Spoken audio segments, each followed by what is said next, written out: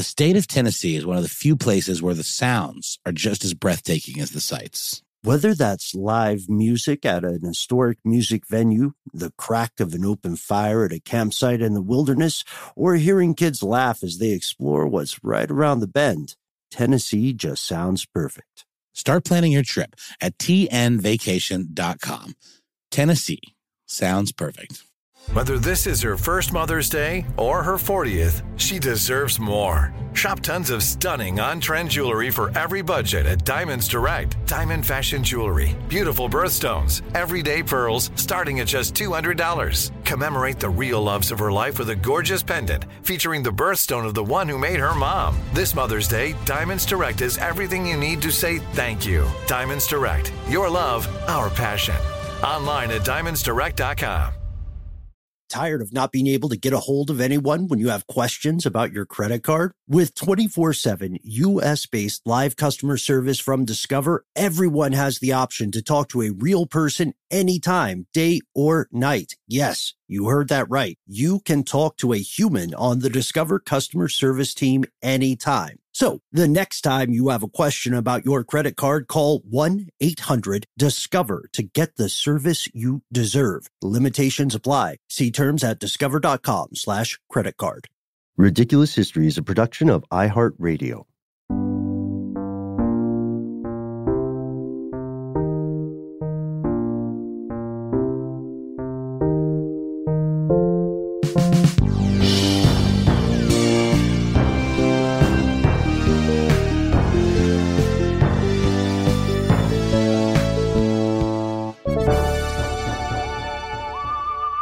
Welcome back to the show, Ridiculous Historians. Thank you, as always, so much for tuning in. We hope this message finds you well. We hope this message finds you comfortable, especially in your undergarments. I'm Ben. That's our super producer, Max Williams, who I just met today. I know, right? It's true. And speaking of being comfortable, we're all comfortable, cozied up in a studio in person.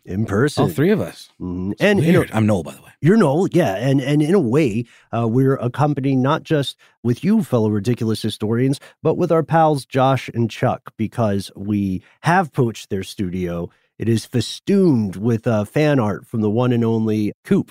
Aaron Cooper, right? I know the guy. I know him well. He's a good dude and a master of photoshoppery. He is indeed.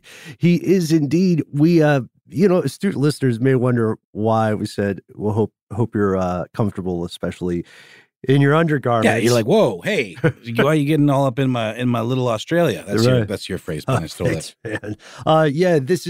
It's weird because, we talked about this in the past when we did an episode on bidets, which was a lot of fun. Mm-hmm. We decided to lean into this one, didn't we, Noel? We have been hanging out with the people at Fruit of the Loom. Mm-hmm. Lovely people. And they asked us a little bit about the history of underwear. You'd think they'd know about it, but they asked us to help, fill in some gaps for them, I think. Right. They came to us to put the pieces together. And I don't know if they knew just how exciting these kind of topics are for us. Oh, God. I mean, the most exciting. It turns out that the history of undergarments goes back way further than I think either of us realized. So far back, man. And also, it's the history of undergarments is kind of also a history of fashion, mm-hmm. a history of sexual liberation, a history of sanitation. Max Williams plays a huge role in this. I had no idea, Max, how instrumental you were. And it's different throwing you under the bus in person. It's a lot different getting thrown under the bus in person. Like normally I can just turn my camera off or just be like, oh, I guys have to do something else. But I'm just sitting right here. I'm not doing anything else. We're gonna make. Hey, no. What if we make some Max facts in the show? Oh, we have to. Why am I getting the Jonathan Strickland treatment right now? No, come on. I'll have to say it 2 more times and he'll show up, right? Yeah, please don't. He is actually here. He is in the building. Yeah, so keep your voices down. But no, there's not even a proper corner in this tiny studio for you to get into a fetal position and cry in. And that corner is something I think all three of us came to take for granted. The Zoom corner, being able to turn off your camera. We are live and direct, so we have to stay on our P's and Q's. We're all wearing clothing, and that's That's something I think that we take for granted too, especially underwear. It's weird. You can't really talk to people about underwear. Like if I said, like Noel has all these great hats. And so I could walk up to Noel and we know each other very well. And I could be like, oh, hey man, that's a kick-ass hat. Especially like we know each other well enough that I know a lot of your hats. So I can tell if there's a new one. But if I was like, hey man, what kind of undies are you wearing today? Well, it's funny. Undies have kind of come full circle in an interesting way because initially, around 7,000 years ago, when the first evidence of undergarments were uncovered, or from that era, it really was outerwear because it was the only wear. Right? You found evidence of prehistoric humans wearing what are referred to as loincloths, which is like a thin strip of fabric that you'd loop between your legs and cover your naughty bits with, and kind of cinch around your waist. And it was, I don't know, what do you think? Why they even, was there a built-in modesty already at that point? Or was it just to protect their bits from, being blanched by the sun? Or what do you think? Pretty fragile. So I think there's definitely a safety imperative. Then, yeah, maybe that becomes modesty, but you're right, it's very much outerwear in the ancient days. They were also leather too. This was not, an aesthetic thing or a kink. This is just what they had available at the time. Right. And it's still a primary form of dress for a lot of people, a lot of indigenous people in warmer climates especially. It's very true. And something I didn't realize, I've heard of the Iceman. Apparently he cometh. His name is Otzi, and he died in a region known as the Tyrolean Alps in Tyrol, which I believe is in Germany, and that would be modern-day Germany, around 5,000 years ago. And they uncovered his remains and found him wearing a goatskin breech or a loincloth, right? Real clothes horse, the Iceman. But because it was so cold, right? He had overwear as well. It was not the same situation as with the prehistoric humans. He had furry kind of leggings on, and they found that underneath that he was wearing this goatskin loincloth. And didn't he have a cape of some sort, like a cloak? That I can neither confirm nor deny. Okay. All right. Well, let's stick to the facts then.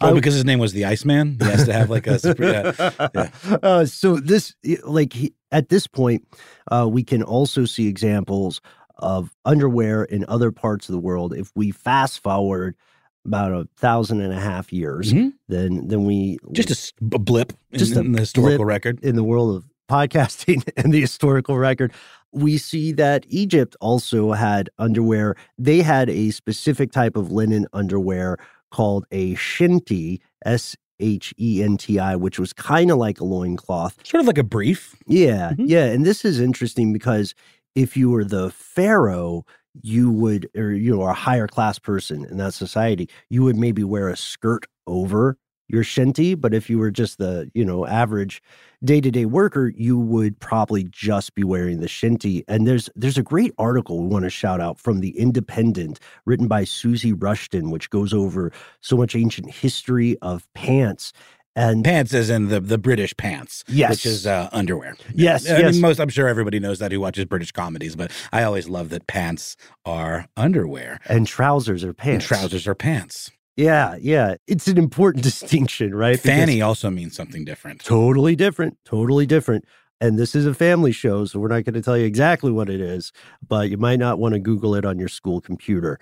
This is interesting in that we see multiple groups of people, not often without having contact with one another, have been wearing loincloths. It just makes sense. It's the most elegant answer to the question, how do I hide and or protect my stuff? And then we see this evolution in detail throughout history. I think there's a little bit of controversy or speculation with the ancient Greeks. There's the idea that loincloths were around in ancient Greece, but only enslaved people wore them. Interesting. And then the ancient Romans wore the least sexy name for an undergarment you're going to get in this whole show. I almost have a hard time pronouncing it, or at least I had to do a double take when I first read the word. I believe, Ben, it is sublegaculum. Yes. Who came up with that? Sublegaculum. A Roman with a love of tongue twisters. I suppose so. And it's sort of an advanced loincloth, right? Yeah. You got a little more upper thigh coverage. It's kind of, think of them like short shorts or a loincloth with some added bells and whistles, extra wrapping. And this was, I believe, something that could be worn by anybody, right? It wasn't just for dudes of the day or what have you. No, and writing over on History Extra, Greg Jenner, who has a really cool website called Horrible Histories. This is in league with the BBC. He also says that this is worn by gladiators and actors, and it was even worn by. There was a version of it for women that he referred to as a boob tube, but he put it in quotes. So he must have gotten it from somewhere. I don't think he made this up, but I love the idea of a boob tube, and then adapting that term to refer to the television, which is, not underwear related at all, but would play a large role in spreading the gospel of underwear, and through advertisement much later in the game. Yes. Yeah, exactly. That's a very good point. Another cycle or a full circle of history. And if we go to the 13th century, then we see the creation of loose, just pull-on underpants. These were baggy. They went down to your calves. So they're they would look like capri pants today. That's what you would think of. Yeah, and they were referred to as drawers. And I've always thought of that as being like, kind of Southern. But a drawer. Like, a thing you open up and close and put things in. But it actually refers to the drawstrings, as in drawers. You're drawing the drawstrings to cinch them around your waist, right? And that was, they were called brazes, I believe. Or braze. That's right. That's probably its own plural. It's like sheep. Yeah. A sheep and those sheep. A braze and those braze. Also, I just love, it's part of our show being based in the southeast of the United States, but we love a good Southern accent. And I have had people in my family who do refer to underwear as draws. They really draw it out, don't they? And then you sort of had a style on braze called chausses that the upper class would wear, and they were a little more like leg warmers. They would just cover the thigh, up to the thigh, rather. Yeah, Iceman style, right? Exactly. And then we know that for many people in northern climes, these weren't just worn to protect yourself from like hazards of your environment. They were also worn to keep you warm, right? And let's not forget, there were also like armored versions of these things that maybe were made of like chainmail or something, for example. And we're going to bounce around ever so slightly here and there. Mainly, it's going to be sort of a linear history of underwear, but we might double back a couple of times. Vikings and Celtics, they also wore those brays, but they wore long socks. And that was because it was cold, like you said, Ben, so they wore those to keep them warm. Romans, however, did not wear socks. That's largely because of the warm temperature. We know that they wore sandals with no socks, because sandals with socks is obviously a total fashion faux pas. Even though it's sort of coming back now, sandals with socks, like sort of becoming cool again, sort of like Crocs. I like Outcast. I'm firmly on board. It's debatable as to whether Crocs are cool or not, but they are definitely making a big comeback. Max is not on board with this. He's not on board. This is a terrible look. I don't Sandals with socks or Crocs? Both. Like, why? What about Crocs with socks? Yeah. Absolutely not. In a box. Are you a shoe supremacist, Max? No, I am not a shoe supremacist, but like, it's just like, this is clearly like something that's horribly wrong. Unless you're working on a line in a kitchen, should not wear Crocs, period. Well, there's all kinds of innovations in Crocs. Like you have little bedazzly things that you stick in the holes in them. Sure. You've got kind of goth Crocs, which are black and have little spikes that come up out of the holes. It's a whole thing. The kids are crazy about them. Yeah. So they became uncool enough to be cool again. It's like normcore. Exactly. It's that level of irony where eventually it just becomes the thing. Like you do something ironically long enough, you really just like it. Next thing. Pleated pants. 100%. And Steely Dan. I mean, Steely Dan used to be dad rock, and now like all the new bands sound like Steely Dan. But the Romans looked down upon people who wore socks. In fact, they considered the Vikings and the Celtics to be barbarians. And they really thought that sock wearing was absolutely gauche. More so even. It was like, oh my God, these animals with their socks. They had some weird social mores or judgments that definitely didn't age well, but fun etymological note about barbarism and being barbaric. Where that comes from is also itself kind of a petty insult or condescension. it just meant people who, like, when Roman forces couldn't understand a native language, they called people barbarians because in their mind it was onomatopoeia, because everything people said that they didn't understand sounded like bar bar bar bar bar bar. Ermagerd, Berberism, Berberism, exactly. So we're at the Middle Ages. Humanity's soldiers on. There we are. Magic of time travel, and during this time, there's something that a lot of people might be surprised to learn. Guys were still wearing linen shorts. They were still called brays, but women weren't actually wearing what we would consider underwear, right? Yeah, that's right. It was actually, I'm speaking to the general zeitgeist of the time, which was very patriarchal and misogynistic. And women who wore underwear were seen as being somewhat low or base, not based, like the kids would say, which means super cool, but, potentially promiscuous. It certainly wasn't seen as a sign of virtue, and virtue was king back then. Yeah, very patriarchal. They did not they were jerks. They were being jerks about it. But the only common underwear for women before the 19th century at this point was something called shift, or in France would be a chemise? A chemise. Yeah. You know what it makes me think of, Ben?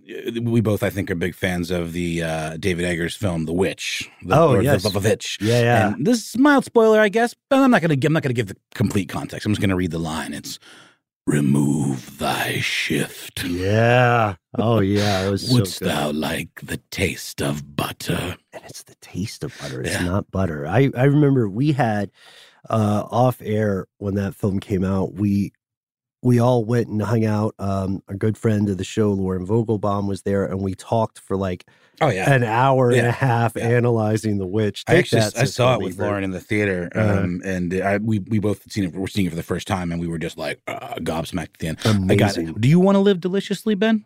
What's that? I do want to live. Okay. Yeah. I think we all do. It's interesting, too, because there's an argument about extremism and radicalization in The Witch. Oh, wait, you know what? We're doing our bar conversation. We're already doing it. No. Let's save that for the bar after recording. We are going to try to take Max out. That is a true story. So there is another thing that occurs in this space that we have to talk about, and that is also the evolution of, I love how you pointed out how dangerously gendered a lot of this was. Yes. But there were other things evolving as well, because even though we're saying people identifying as female weren't wearing what we would recognize as modern underwear today, they were wearing things like petticoats or corsets. And then this kind of leads us to eventually, we'll get to it in a little bit, but it leads us to lingerie. Tired of not being able to get a hold of anyone when you have questions about your credit card? With 24/7 U.S.-based live customer service from Discover, everyone has the option to talk to a real person anytime, day or night. Yes, you heard that right. You can talk to a human on the Discover customer service team anytime. So the next time you have a question about your credit card, call 1-800-DISCOVER to get the service you deserve. Limitations apply. See terms at discover.com/credit card. This episode of Ridiculous History is brought to you by Mint Mobile. You know, Ben, I got to say, one of the best parts about spring cleaning is that post-clean clarity you get where you're like, man, how have I been living like this? What's wrong with me? You're right, Noel. It's kind of like when you find out you've been paying a fortune for wireless when Mint Mobile has phone plans for $15 a month when you purchase a 3-month plan. It's time to switch to Mint Mobile and get unlimited talk, text, and data for $15 a month. To get this new customer offer and your new 3-month unlimited wireless plan for just $15 a month, go to mintmobile.com/ridiculous. That's mintmobile.com/ridiculous. Cut your wireless bill to $15 a month at mintmobile.com/ridiculous. $45 upfront payment required, equivalent to $15 a month. New customers on first 3-month plan only. Speed slower above 40 gigabytes on unlimited plan. Additional taxes, fees, and restrictions apply. See Mint Mobile for details. This episode is brought to you by eBay Motors. eBay Motors is here for the ride. Noel, do you remember your favorite car? Well, yeah. It was an Eddie Bauer edition Ford Explorer. Oh, that's cool. I just remember it was my dad's. I was a hand-me-down car kind of kid. Dad would buy a new car. I'd get that car. And I just remember feeling so awesome being up above everybody, like I was in Mad Max or something, you know? I had a lot of land yachts that I loved. I had Pontiac Bonnevilles. Right? Oh, I never had an El Camino. My dad had one, and that was a real interesting use of our collective time, keeping that thing running. But I think these cars all kind of speak to us because they were such a fundamental part of our lives. Do you remember when I had that Monte Carlo? That's what I meant. I said El Camino, and I meant Monte Carlo. I miss it so. The Monte Carlo was tough. I had a series of Monte Carlos, and the last one, God bless it, I had to learn a lot about car maintenance just to keep that guy running. Totally. But it still was like a perfect fit. It's almost like finding your true love. Like when you recently got a car a few years back now.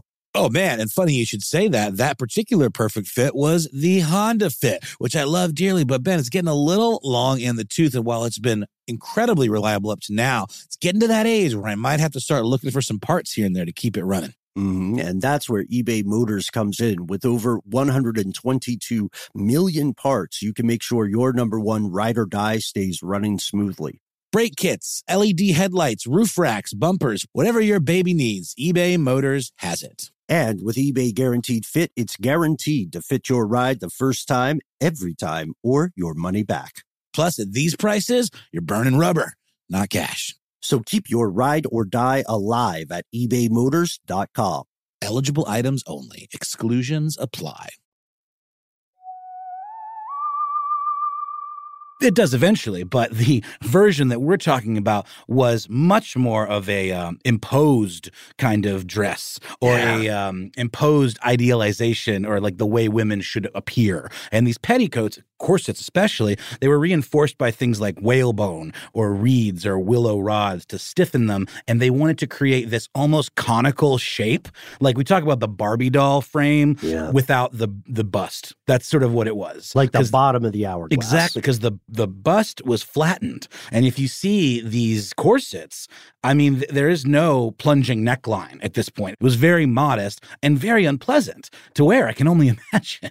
It's tough. I mean, it was around for a while, and it was high fashion, right? It was introduced by Catherine de Medici into France in the 1500s. It was originally from Italy, but I think it really took off in the European imagination when Queen Elizabeth, right? Queen Elizabeth I started popularizing this idea of the big petticoat and the high and tight corset. Exactly. The petticoat, and they were supported with these hoops that were kind of concentric circles made of, again, that stiffening material. I think even there were versions of it later when steel became more accessible. This is down the line, but then I think they became replaced with steel, and they were essentially cages that were covered in fabric. And the more opulent you were, the larger your skirt would be. Yeah. The bigger you were, the bigger your, we wouldn't say butt at this point, the bigger like your bell was. Exactly. Right? Exactly. The bigger a deal you were. Yes, exactly. Mm-hmm. So when we're talking about a shift, if you're trying to picture it in your head, you're essentially picturing something that looks like a nightgown. Mm-hmm. I don't know. I don't think a lot of people wear nightgowns nowadays. Certainly not the Ebenezer Scrooge style. With the little hat. With the little tassel, cap. Yeah. That's the nightcap that people speak of so fondly. And I don't understand how late night drink became a nightcap. It's the thing you don before bed. I guess that's why it makes sense. That's a little poetic. But you're right, Ben. And the shift or chemise really was kind of a nightgown. Men would even wear them. Shortened versions, they would tuck them under their genitalia. Okay. Mm-hmm. Yeah. Give a little extra security there. All right. They always tucked in. The tucking in was huge back then. But this was something that, like the upper class, for example, would have shifts made of fine linens and silks and things like, maybe not silks yet. I don't know. I forget when the trade led to the availability of silk. That wouldn't have been, I'm not quite sure about the But people got into silk underwear. That's true. 1,000,000%. But then the lower class or peasants would have had shifts made of like wool, or more rough, itchy kind of material. But one thing that both classes had in common were these garments were worn repeatedly and they could be washed. And one very popular method for washing these was using stale urine. Yeah. Why? It apparently made things brighter. Okay. That was one of the you think it would make it yellower? Yeah, well, it depends on the source of the urine, honestly. And also at this time, we should mention the people in both the world of medicine and popular culture had a little bit of a different idea of urine than we do today. It's true. Right? A lot of medicine was, here, pee into this vial or this pee into this container, and I will hold it up to the candlelight of the sun to determine whether you are melancholic. Indeed, to gauge the levels of your humors. Exactly. And so they did, though, side note, because again, these are people just like us listening or doing the show today. They weren't dumb. They were working with what they had, and they didn't want to smell like pee. So they would hang these undergarments outside and try to air dry them long enough that they didn't smell like pee. Which probably also means they wore them for quite a long time before they would wash them. Because especially if you were a peasant, you wouldn't have that many of these. No. And it wasn't until the Middle Ages that it even became a thing, and it was somewhat of a luxury for a while. Because before that, if you were the average person in this area, you would have either slept naked or you would just sleep in the clothes you had already been wearing. It's not like you had 50 pairs of trousers. You had, you had the good pair and then you had the other pair, maybe. And so you would just leave those on. Nightgowns, because they were made of these thin fabrics originally, you had to be pretty well off to wear them. And then, as we see this catch on with the quote unquote lower classes, that's where we see the rough wool you're talking about. Yeah. And then, I don't know, let's go back to chausses, because we mentioned those, and Europe goes into the Renaissance period, and that's when things start getting a little racier. These were the ruffly capri pants initially, or the kind of loose fitting. They became, I believe, silk hose, right? Mm-hmm. I think it was, who was it? Queen Elizabeth I as well made a big stand on wearing this silken hose and really popularized it. So while these tight hose approaches are becoming more in vogue, braids also start to get shorter. And then there's this wonderful innovation that I think we should all appreciate more: the predecessor of the fly. That's right. If you are wearing if you're wearing pants, you'll often find that there is an opening, especially dudes' pants. You'll find that there's an opening, often with a zipper, sometimes with a button that allows you to use the restroom without entirely dropping trowel. This flap could be buttoned up, because zippers didn't exist yet, or you could tie it closed with like drawstrings. And this was the first ever thing that we called a cod piece. It is not named after fish. Fun, only slightly NSFW fact: cod was a Middle English term for, it was scrotum, right? Yep. It's scrotum. Mm-hmm. This is my scrotum piece. Mm-hmm. Yeah, and it's, oh my God. By the way, I said not a dumb thing, I just wasn't sure, and I said as much. Silk was around by the time of the Second Crusade, so they would have had silk, but again, it would have been very rare and coming from afar. It'd be for like the king. Absolutely. Right. But then it became a little more available around the time that we're talking about these hose, these leggings kind of coming into fashion. But you're right, Ben. The cod piece. You want to talk about syphilis? Is it time? It's always time to have frank discussions with our friends about important issues. And syphilis is one. It was rampant. Yes, it was, as our friend Frank would say, wide rife. Wide rife indeed. And it was even, because you couldn't get rid of it, right? So it was even rampant among the upper class. And King Henry VIII, for example, wore a codpiece. And part of the point of the codpiece was the point, literally, to embiggen. Right. Embiggen your area. Like a push-up bra. 100%. Only absurd. I always think of A Clockwork Orange. They obviously wore it for effect, and it's sort of like a weird retro kind of European callback, I guess, but very odd. But yeah, Henry VIII wore quite a large one. And apparently it was so large because he needed extra room in there to stuff it with ointment-soaked rags. Like poultices, basically. So that it would reduce the pain and swelling he was experiencing was associated with syphilis. Yeah, and then there were other people, because the codpiece wasn't covered by outer layers, right? So there are other people who are stuffing it, whether that's because they've contracted syphilis or whether that's because they want to make more of a visual impression. Yep. It probably goes case by case, but that was happening. And there's some paintings you can look at it from this era. They're like shaped like a dog. Uh-huh. Yeah. Like outwardly. Yes. It's like an outward. Yeah, that thing. It's weird. Thank God that fell out of fashion. It was so strange. I mean, we certainly have instances of like rock stars stuffing their pants with socks and like, I think there was in Spinal Tap where I believe David St. Hubbins is going through security and it keeps, no, I know it is. It's Derek Smalls, the bassist. He's going through security and he keeps setting off the metal detector and he pulls out a cucumber wrapped in tinfoil out of his pants and shamefully turns it over to the airport security.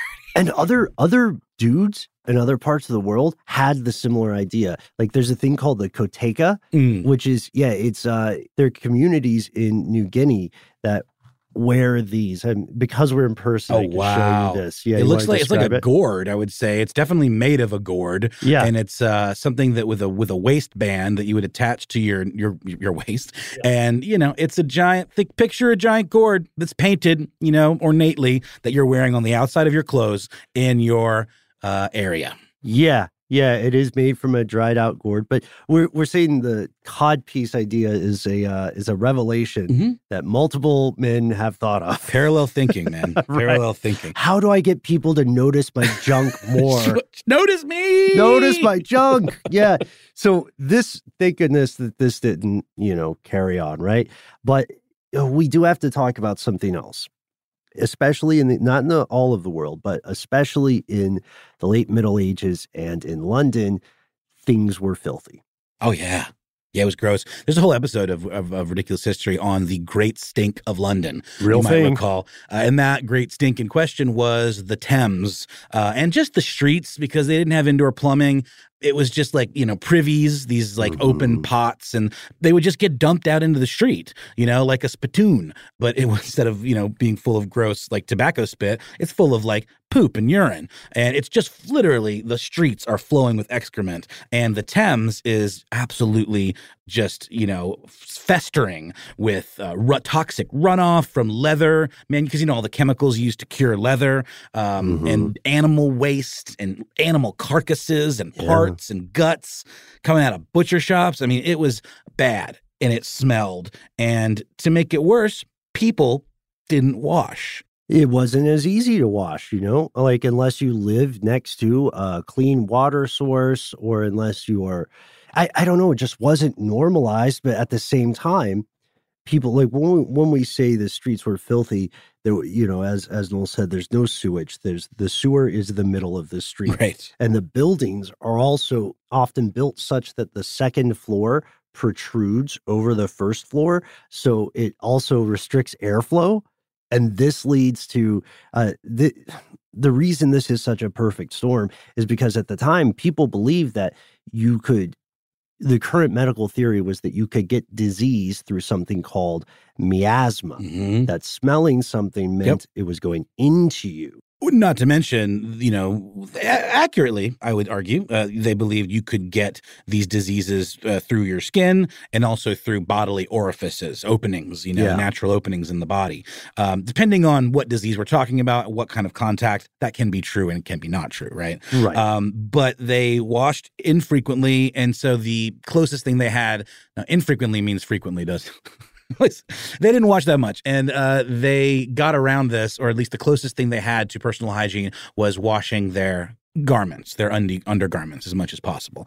But even that, again, because of the availability of clean water, that's why they were using urine, by the way, partially. It was hard to do that as well, especially for the underclass. I always think of the scene in Monty Python and the Holy Grail where somebody says something to the effect of, "Oh, he must be a king because he's not covered in shit." Huh. Yeah, right. That's a pretty good line. And look, we're not saying people were purposefully, incredibly dirty or filthy. We're saying it was harder to stay clean. Correct. And now we enter in a time where this is weird. Things become a little bit more modest. People are putting away their pretend phalluses and Men in Europe are starting to wear these long cotton, linen, or if you're fancy, silk draws. I'm going to say draws for the rest of the episode. And the most common, the thing that was sort of like the Honda Civic of underwear at this time, was a knee-length garment with a button flap at the front. This was the ancestor of something that was called, I don't know why I love this name, the union suit or a union suit. That's the thing you picture like an old prospector wearing with the butt flap. Right. And for some reason it's red usually. And why? Yeah. And maybe they washed it in the clown pants. Pink lemonade. Pink lemonade. Yeah. And this later evolved into what we recognize as long johns. Have you guys ever had a pair of long johns, or do you ever wear thermal underwear? I think that's right. They call them thermal underwear now. No, I haven't really lived in a cold enough area to really warrant it, but I know they can be comfy. Max? Yes. So Alex and I are actually from Detroit originally. So from birth, we had long johns, and then we moved down here, and we're like, why do we still have these? It is like 900 degrees every day. More realistically, like 95 degrees and horribly humid. It gets cold here, though, in the winter. And I, certainly if, let's say, you don't have central heat, for example, long johns or thermal underwear would certainly be a, pretty affordable fix. I wear them every winter. I don't tell you guys because it's a weird thing to say in conversation. How would it come up? It's hard. How do you just bring it up out of nowhere? Well, if we're hanging out, we're sitting out on the patio of our favorite wing spot or something, and it has come up once, maybe not with you guys, but someone's like, oh, it's cold, we should go in. And I was like, I'm fine. And I picked the weirdest, dumbest flex I did that winter. I was like, because I always wear thermal underwear when it's cold. Ooh. I was like, would you like to see? And I pulled up my shirt while everyone was saying no.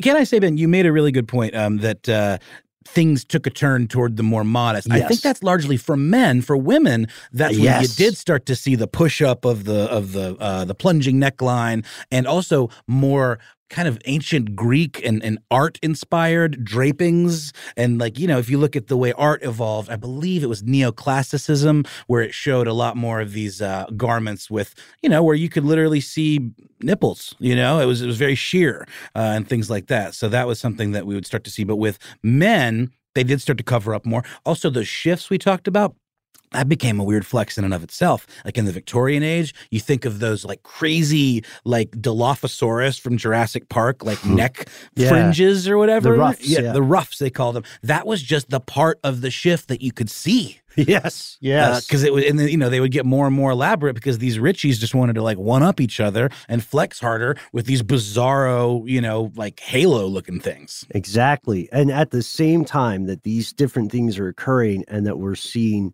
a little bit of divergence, we're also seeing the end of an era, because up to about the 19th century in Europe and North America, underwear was thought to have two main functions for the average person. First, it wasn't really meant to protect you as much as it was meant to protect your outer clothes from you, because people didn't bathe and they didn't want to get their nice outside clothes dirty. So they would put on their this airlock for filth. And because, and then, bathing was very much a luxury. And so in these colder climes, especially modern day Detroit, this added an important extra layer of insulation. Noel, is it time to shout out, before we go to the next phase, is it time, we should probably mention Fruit of the Loom started around this time, right? 19th century? Yeah, it was around midway through the 19th century. In 1851, the Fruit of the Loom Company was founded, but they didn't trademark their brand, their ubiquitous brand. And that, I always think of that, the image associated with it. I love when the people are fruit. Dressed up like the fruit. I always wanted one of those costumes. You know what I mean? I like mascots. I like stuff with mascots. 100%. And I also think it's interesting, too, not to get too far ahead. This is way far ahead. But we talk about underwear as being something you hide. But I always thought it was awesome when we were kids, you get those Fruit of the Looms that have cartoon characters and stuff printed on them. Who is that for? I guess it's just for us. They don't really expect you to be parading around in your skivvies, but at the same time, it's certainly a good selling point for us kids. But you're right. In 1856, they did trademark that brand, and now zoom, zip, zow, in the magic of podcasting and time travel through history, we are in the industrial era. Yes, the industrial era, the Industrial Revolution, and your Tookus. Tired of not being able to get a hold of anyone when you have questions about your credit card? With 24/7 U.S.-based live customer service from Discover, everyone has the option to talk to a real person anytime, day or night. Yes, you heard that right. You can talk to a human on the Discover customer service team anytime. So the next time you have a question about your credit card, call 1-800-DISCOVER to get the service you deserve. Limitations apply. See terms at discover.com/credit card. This episode is brought to you by eBay Motors. eBay Motors is here for the ride. Noel, do you remember your favorite car? Well, yeah. It was an Eddie Bauer edition Ford Explorer. Oh, that's cool. I just remember it was my dad's. I was a hand-me-down car kind of kid. Dad would buy a new car. I'd get that car. And I just remember feeling so awesome being up above everybody, like I was in Mad Max or something, you know? I had a lot of land yachts that I loved. I had Pontiac Bonnevilles. Right? Oh, I never had an El Camino. My dad had one, and that was a real interesting use of our collective time, keeping that thing running. But I think these cars all kind of speak to us because they were such a fundamental part of our lives. Do you remember when I had that Monte Carlo? That's what I meant. I said El Camino, and I meant Monte Carlo. I miss it so. The Monte Carlo was tough. I had a series of Monte Carlos, and the last one, God bless it, I had to learn a lot about car maintenance just to keep that guy running. Totally. But it still was like a perfect fit. It's almost like finding your true love. Like when you recently got a car a few years back now. Oh, man. And funny you should say that. That particular perfect fit was the Honda Fit, which I love dearly. But, Ben, it's getting a little long in the tooth. And while it's been incredibly reliable up to now, it's getting to that age where I might have to start looking for some parts here and there to keep it running. Mm-hmm. And that's where eBay Motors comes in. With over 122 million parts, you can make sure your number one ride or die stays running smoothly. Brake kits, LED headlights, roof racks, bumpers, whatever your baby needs, eBay Motors has it. And with eBay Guaranteed Fit, it's guaranteed to fit your ride the first time, every time, or your money back. Plus, at these prices, you're burning rubber, not cash. So keep your ride or die alive at ebaymotors.com. Eligible items only. Exclusions apply. Hey, Noel, have you ever wanted to wake up to something better? Oh, boy, have I ever, Ben. Well, this is where Avalon Waterways comes in. How does waking up to a medieval castle, an ancient cathedral, a rolling vineyard, or a charming cobblestone village sound to you? Well, here on Ridiculous History, that's right up our street, Ben, our charming cobblestone street. So I can say it sounds pretty good to me. You're absolutely right, Noel. Avalon Waterways has redefined cruising in so many different ways. They've got the widest opening windows. They've got beds that face the passing scenery. So wherever you go, you have a front row seat to the views of the world. And not only do you wake up in the best staterooms in the entirety of the business, but you're waking up in a new port every day. You're right in the heart of these amazing historic cities. Ah, Ben, sign me up. Open your eyes to a better view and a different kind of cruising. One with smaller ships, bigger experiences, fewer people, and more of everything. Limited time special offers await at avalonwaterways.com. Odds are the undergarments that you're rocking today as you listen to this, if you are indeed wearing undergarments, came to you courtesy of the Industrial Revolution. After this period, right, we see this massive expansion of commercial and manufacturing scale, and we see the ability to make, instead of laboriously doing things in a very slow manner, now we can make hundreds, thousands, millions of undergarments, and cotton especially helped democratize these fabrics. So and that's because of the cotton gin that allowed you to process that cotton much more efficiently. And then you had things like the spinning jenny, which was like, basically an industrial loom, if I'm not mistaken. Yeah, exactly. Because they had these technological breakthroughs, it became less expensive to create quality clothing, right? And then, I don't know if you were expecting this to show up in the show, folks, but then the invention of the bicycle inspires a revolution in underwear, which is the jock strap. Mm-hmm. It's called a jock strap because they called people who were on bicycles jockeys. Yeah, were they like, I mean, they had to have been doing this for, business purposes, right? Were they like delivering things on bicycles, or was it just like people riding as a mode of transportation? So there was enough demand for it that they were getting their junk rattled, I mean, I have a bike and I don't have a jock strap, don't require one, but I have a memory, gel kind of seat topper to protect my little Aussie. Yeah, they didn't have that. So you're right. It must have been a problem, and the jock strap is still around today because it works. And this is interesting because with the industrial era also comes the rise of capitalism.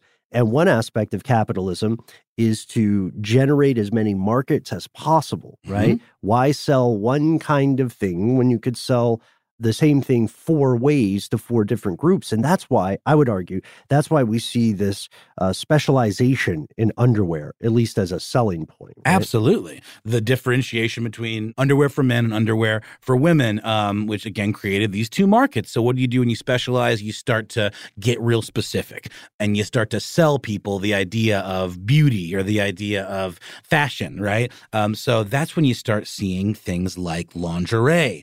And that represented a really, really great article, by the way, on Love to Know, fashion-history.lovetoknow.com, about the history of lingerie by Carolyn Cox.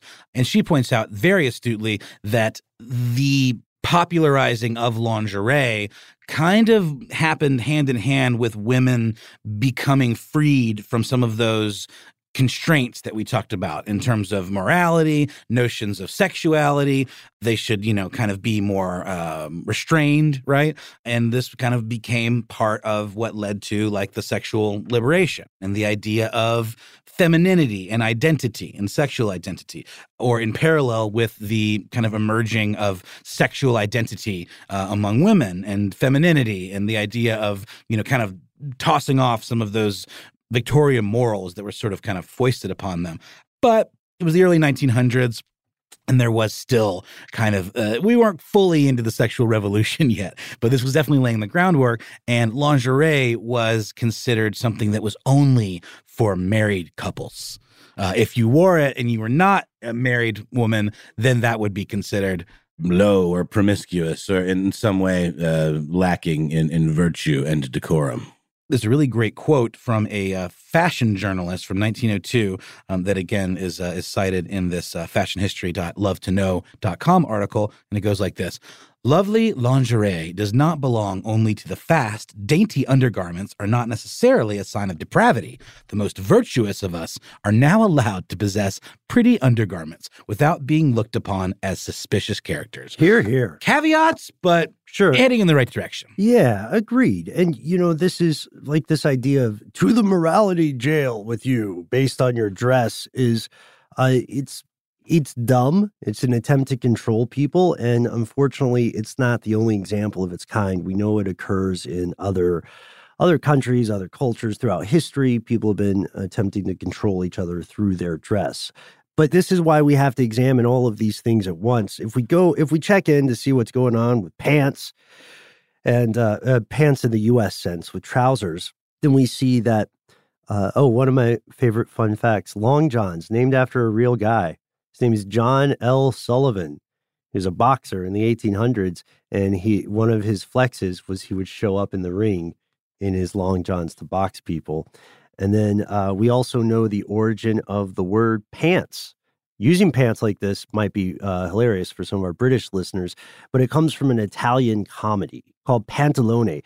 The character in this play wears these garments that come down to his ankles at a time when most folks were rocking stuff that came down to their knees. And then in the 18th century in England, these were called pantaloons. By the 19th century, we started shortening that word to pants. And then in Britain, at least, according to localhistories.org, pants came to mean just any kind of long draws. I'm still going to stick with draws that covered the entirety of your leg. And the things that you wore over those long draws, those long johns, would become known as trousers. So there it is. Also, if you go back to magic of time travel, if you go to the 1920s, you'll see pants as a pants design, pants aesthetics, again got an idea from boxing of all places. a guy named Jacob Golomb developed a featherweight version of fighting shorts. And then in the 1930s, its primary villain appeared. Max, can we get some dramatic music? That's right. Oh, is that the... Okay. All right. You know what? Yeah, I'm budget conscious. I got you. So, yes, the briefs. This is a question that you hear if you're, you probably heard this pretty often. If you're male identified, people will ask you, boxers or briefs. They'll still ask you that today. It's almost cliche, right? Yeah. It's sort of like a sort of flirtatious thing someone might ask you, perhaps, maybe, right? Yeah, exactly. A little bit forward, a little cheeky. Like, you know, depending on how well you know your close male friends, I'm sure at some point everybody's had that talk. It's kind of like a high school, middle school talk where you're like, oh, yeah, you wear tidy whities, your boxer guy. And there's an interesting thing that happened with the public image of tidy whities. But first, Noel, I think we need to talk a little bit about how this boxers versus briefs rivalry came to be. This was 1935. Okay, cast your memory back there. Jockey briefs go on sale in Chicago. They're designed by a guy named Arthur Niebler, who calls himself an apparel engineer. These first it's so hard because we're in the same room together, so I keep wanting to like stand up and demonstrate stuff, but don't worry. Whoa, we're a family show.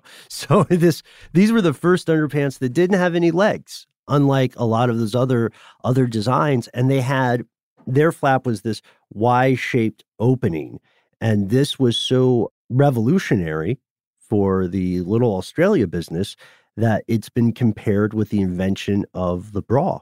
I can see that. Yeah. Ben, have you seen the show Trailer Park Boys? Yes, yeah. Randy is one of my favorite characters, the guy who's never wearing a shirt. Yeah. Whenever he wants to fight, he always takes his pants off because it gives him more freedom of movement to kind of like gyrate around. Yeah. And that's what briefs did, right? They gave you more freedom of movement because you're not restricted because they just come right up to the joints of your legs as opposed to like coming down further. I personally, I'm going to put it out there, boxer brief guy. I like the tight fit, but I also like a little on the leg. I see. Yeah. You know, I guess if we're putting all our draws on the table, I tend to go boxer briefs myself. Mm-hmm. This one though, the jockey briefs that are sometimes called tidy whities, they sold like hotcakes for your butt. The 30,000 were sold, and then in just a couple months. Yeah, exactly. In 3 months. And then they started leveraging marketing in a brilliant way. They had a plane that would make special deliveries of what they called masculine support briefs to businesses across the state. And they called the plane the Mascu line. Okay. You have to have the pause. You do. Yeah. What does that print like, Ben? Is it like separated by a hyphen or something? What's the branding here? I think they do have a hyphen. Okay. They do have a little dash because they're really proud of that name. I get it. And they promised to deliver masculine support. Yes. Again, part of why it was such a revolutionary development because it, gave you support, male support. And that's why you connected it with the bra, I believe. Yeah. And so the battle for supremacy over what dudes would wear down south continued for the rest of the 20th century. And then it started to get weird because people were making these health claims. Mm-hmm. And these are health claims that I am sure you, Max, and I all heard growing up, where people will say, hey, well, and we're endeavoring to be honest here, folks. You're talking about the angle of the dangle? The angle of the dangle is a big one, and the idea, explain that one. Oh, well, just like, some folks are hardcore evangelists for boxers because they think you need more hangy to promote, I guess, procreation. Like maybe if your stuff is too tightly packed, then it can overheat. I don't know exactly. Is that the hygiene? Maybe you can get infections. Yeah, maybe if it's like too tightly packed and you're getting hot, it's getting sweaty down there, it can cause some hygiene issues as well. But then the fans of the brief would argue other stuff, and they would say, well, this is one I heard. I don't know if this is common, but I heard, and I'm sure this is not scientifically sound. I had some folks tell me in middle school that if you wore boxers over time, what would happen is that your cod pieces would continue to drop. Descend. Yeah. Just like how sometimes when people are elderly, sometimes their ears keep growing, and wobbling to and froing. Yes, exactly. And I do have a parody version of that. I know the one. Oh, you've heard the one. Yes. Do your bees hang low? Do they wobble to and fro? It's something that happens, I think, as you get older, too. That happens there. Sure, that's gravity. It's just gravity. You can't mess with gravity. No amount of technological garment innovation can mess with gravity. Exactly. And so because of these health claims, regardless of their veracity, a lot of people felt like they had their well-being at stake. And this is where I think we switch back for a second and let's talk about World War I, because it played a role in undergarments. Super interesting. Let's not forget, like corsets, you picture corsets and you picture petticoats, and that covered a pretty large swath of history, right? Like, the Old West, for example, the frontier. Even though they were stepping through streets that were like covered in mud and horse manure, they were still wearing these bizarre bell-shaped petticoats that were at this point surrounded by steel, right? We initially, in the early days of them, they were made with reeds or willow rods that could be bent because they were flexible. But because of the war effort, women were discouraged. It actually caused a sea change in fashion because all of that steel was needed for the war effort. So women were discouraged by the government from buying these corsets, which essentially caused a sea change in manufacturing and style. And it also saved the government 28,000 tons of metal. Amazing, right? And that's no small effort. And that's where the new brassiere comes into play. And then we see a cavalcade of other innovations. Garter belts, girdles to replace corsets. Irma girdles. I got to say real quick, this is from some of these facts here are from a great article on Family Tree magazine called The Revealing History of Underwear by David A. Frixell, which is a great last name. Yes, shout out to you, Mr. Frixell. Also, we see nylon stockings. We see 64 million pairs of those sold, such that kind of like the PS5 of 2021, manufacturers couldn't keep up with demand. And at some point, some people were actually painting on stockings, which is, I think, interesting. It is interesting. And remember, originally stockings were made of silk, which was a very, rare and expensive material. Nylon really democratized the wearing of stockings. And I have very distinct memories of being a kid and those stockings that came in like the egg. You'd buy them. It almost looked like an Easter egg. Yeah. I can't remember the name of the brand, but it really became a fashion thing, especially kind of in the 80s maybe is when I picture it, like shoulder pads and nylon stockings. But obviously it was big before that. But here's something that I didn't realize. Oh, wait. Before we go, I realized that's why they were called legs. Like like eggs. With 2 G's. Yeah. Boom. That's why they were sold that way. You nailed it. Very clever. That's insane. Very clever branding. But here's something I didn't know. The thong. Let's talk about the thong. It gets its own song. Let me see that. Yeah. Well, I'll tell you who didn't want to see that thong. Well, actually, he did. No, let me rephrase that.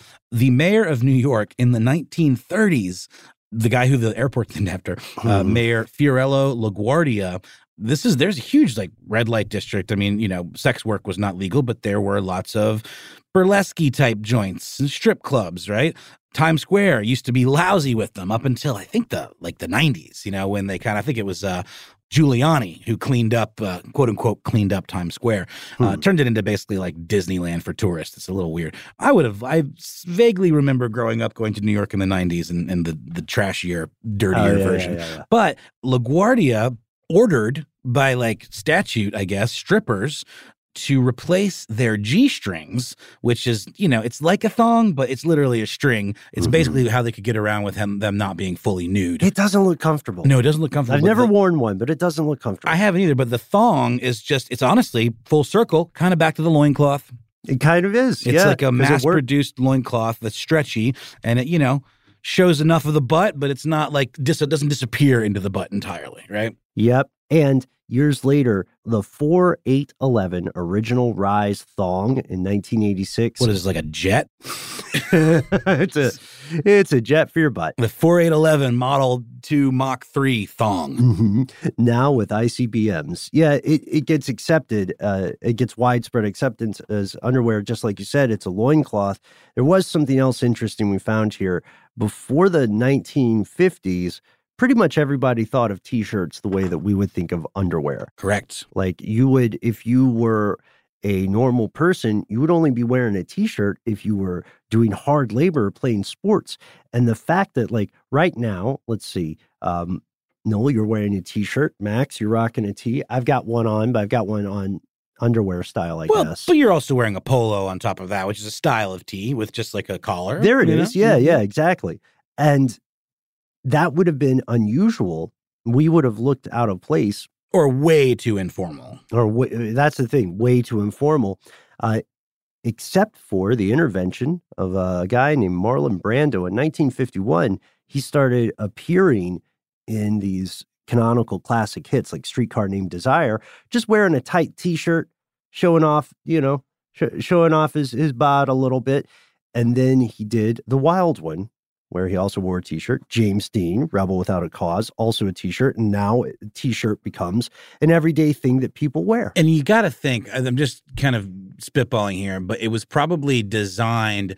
I don't think they fully understood the pop culture phenomenon that it would create. I think initially it was probably like, this is an everyman. The guy in Streetcar is meant to be kind of a working stiff, So it's probably like, okay, this is what it was meant to show his He's class. not rich. He's not rich. Exactly. Yeah. Same with Rebel Without a Cause. Although I think he had rich parents. That's a really interesting movie. I need to watch that one again. Mm-hmm. It's a lot weirder than I thought. It opens with this weird little clown thing, like a little clown toy. And it's very interesting, odd movie. I assumed it was going to be all motorcycle racing and bravado, but it's actually a very nuanced and strange film. Highly recommend it. Also has a really great sequence that takes place at my favorite place in Los Angeles, the Griffith Park Observatory. Ah, yes. And whether you're at Los Angeles, New York, or anywhere between in the 1960s, you notice something called the sexual revolution. This also revolutionized social attitudes toward unmentionables. And so it's important to note that a lot of things that would have formerly been considered scandalous are now increasingly being considered mainstream, right? And now we see that underwear sometimes followed larger trends in outer clothing. Like when in the UK, when I think it was maybe the 80s, 70s, there was a move toward tight jeans. And so people went back to briefs because they couldn't put their boxers in the tight jeans without looking really awkward and weird. And then I found this really interesting quote where a person named Elizabeth Eliasson of Bjorn Borg, and to be clear, Bjorn Borg is a company named after the tennis player, said that all the underwear trends started in the 1980s with the gay market. They wanted to have innovative products. And because of this, you would see like there was this sexualization. You see like Marky Mark and designers like Calvin Klein are using pretty much nude models in their ads. And also people start associating boxers with kind of like success. This is the grown man's panties. No, it's very true. And I got to say too, Ben, you're talking about those tight jeans and having to wear briefs under them. Essentially, we've come full circle again, and that's sort of the modern codpiece. Yes, the modern codpiece.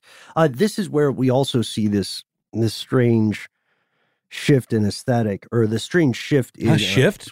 Yes, there we go. The strange chemise in cultural perspective, because for a time boxers, they're becoming associated with, as we said, more well-to-do, up and coming, like yuppie types. They're the grown man's panties, and conversely, briefs are seen as like the underwear of boys, children. Yes, of children. Hence, like the G.I. Joe prints and all of that stuff, right? It became seen like a sign of immaturity. Exactly. But then enters Marky Mark and Calvin Klein. Yeah. Or actually, you know what I always think of when I think of Calvin Klein? I think of Back to the Future when she pulls his, his mom in the in the past. Yeah. He's unconscious because I guess he gets hit by her parents' car, and then she takes his pants off, and she says that his name is printed in his underwear, and she calls him Calvin for the whole movie. Yeah. But this changes exactly then, right around then, right, because of Calvin Klein and featuring,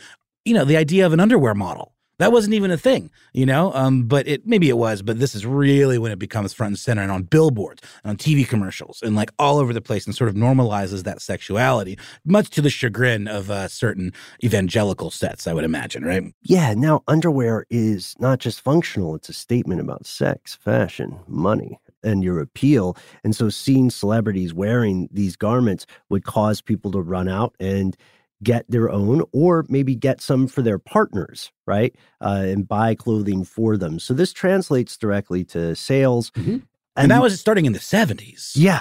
Going through to the 80s when that was probably at its peak with the Marky Mark stuff. Well, that was also like, I don't know, Marky Mark would probably have been like late 80s, like early 90s. Yeah, I think that really never went away. No. And now we're reaching the conclusion of our tale for now. There is a future of underwear that we'll cover, I guess, much, much later. But as you know, one of our favorite arbitrary rules here on Ridiculous History is that we consider history stuff that happened before about the mid-90s. Mm-hmm. Max, did we tell you that? I don't think you guys did tell me that. Oh, yeah, that's the cutoff. Our cutoff is apartheid. Our cutoff is literally, yes. And that's why we're stopping at this era, the hybrid boxer brief. There's so many more. Noel, you and I did a roundup of some just interesting underwear facts that we found. Dude, this first one almost makes me think George Lucas was a little bit of a perv. So the story is unconfirmed that Carrie Fisher didn't wear underwear while filming Star Wars because George Lucas told her there is no underwear in outer space. Okay, George. Whatever, man. Come on, George. I mean, it's the future, man. There's future underwear. I would like to point out that at no point in Star Wars do they say it's the future. Well, actually, it's supposed to have happened a long, long time ago. In a galaxy far, far away. It's true.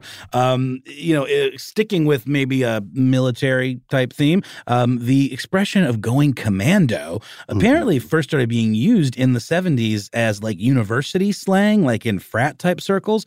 One of the first mentions apparently occurred at the University of North Carolina back in 1974. But it refers to, of course, the idea of a commando, a military man being ready to go at a moment's notice and not needing to put on drawers. Ah, okay. That's illuminating. Okay. It's also illegal in Thailand to leave your house without underwear. And also, I found... Don't they also execute you for smoking pot in Thailand? It does have harsh drug laws. If you're traveling to a place that says they have harsh drug laws, just believe them. Yeah. Just believe them. You know what I mean? You could party at home.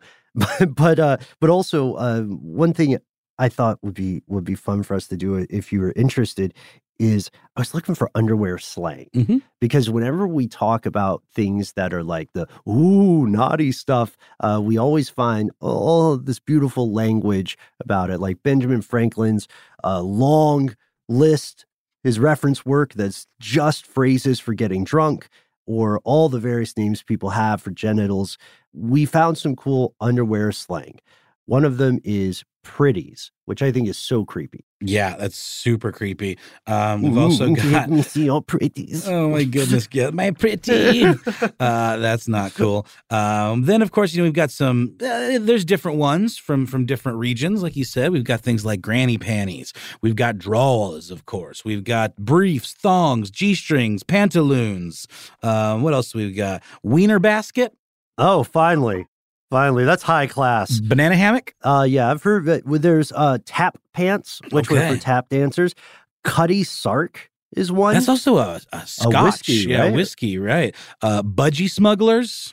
Mm-hmm. Manhole covers. Manhole covers is clever. Of course, knickers is good, and that has its own interesting history. But my heart goes to the union suit. I love the union suit. I just want to start referring to that like I'm wearing my union suit. My union suit. It's covering your birthday suit. It covers your birthday suit. Well done. Got a couple more dumb ones just from Bellatori.com. We've got sausage skins, keks, underoos, mantees, truncheon holder, grundies, trolleys, and skivvies. I'm gonna try to make some up. Max, you can just rate these with sound cues. How about your hands-free?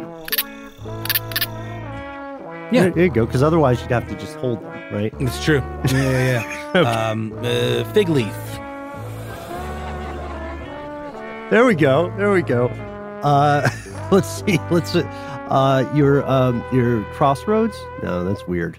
That's a really good movie with Britney Spears in it. Okay, well, we'll take that. And I think that's our show. It's a great Bone Thugs and Harmony song. And you have a really great version of it about Chick-fil-A. I do. I love that version. Maybe one day we'll all be able to play it together and not get sued by one of those giants. Mm-hmm. That's true. Gosh, this was a fun one. Thank you to Fruit of the Loom, first and foremost. Thank you. Please send me one of those fruit mascot costumes. Oh, man. I want to be the grape.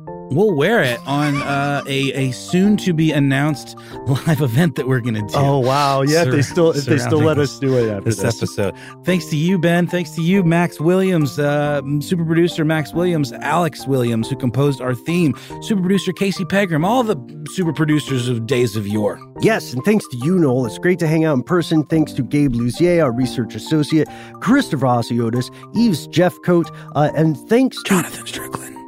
And thanks to, voices down. That's the second time we said the name, so we can power through this. Thanks to the Quister, for sure. And then, thanks to all the people who have tirelessly worked to make underwear better, honestly, because if you look at the history, this is a wild ride. It really is. See you next time, folks.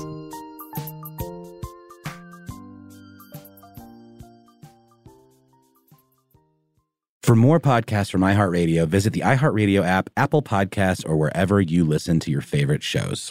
This episode of Ridiculous History is brought to you by Avalon Waterways. Ben, are you in major need of a vacation right now? Noel, you're a mind reader. I am, and aren't we all? We are. Well, cruising remains popular. There's something big happening in the industry, and that is, my friend, smaller ships. True story. The intimate ships of Avalon Waterways can go where the big ships can only dream, through winding passageways of rolling vineyards and castled hills into the heart of timeless cities and storybook villages. That sounds like a delight. See how Avalon's smaller ships promise greater discoveries, fewer people, and more of everything. Limited time special offers await at avalonwaterways.com. Rev up your thrills this summer at Cedar Point on the all-new Top Thrill 2. Drive the sky on the world's tallest and fastest triple-launch vertical speedway. And now, for a limited time, get more Cedar Point fun for less with our limited-time bundle for just $49.99. Get admission, parking, and all-day drinks for one low price. But you better hurry, because this bundle won't last long. Save now at cedarpoint.com. Hello, it is Ryan, and I was on a flight the other day playing one of my favorite social spin slot games on ChumbaCasino.com. I looked over at the person sitting next to me, and you know what they were doing? They were also playing Chumba Casino. Coincidence? I think not. Everybody's loving having fun with it. Chumba Casino is home to hundreds of casino-style games that you can play for free anytime, anywhere, even at 30,000 feet. So sign up now at ChumbaCasino.com to claim your free welcome bonus. That's ChumbaCasino.com and live the Chumba life. No purchase necessary. VGW. Void where prohibited by law. See terms and conditions. 18+.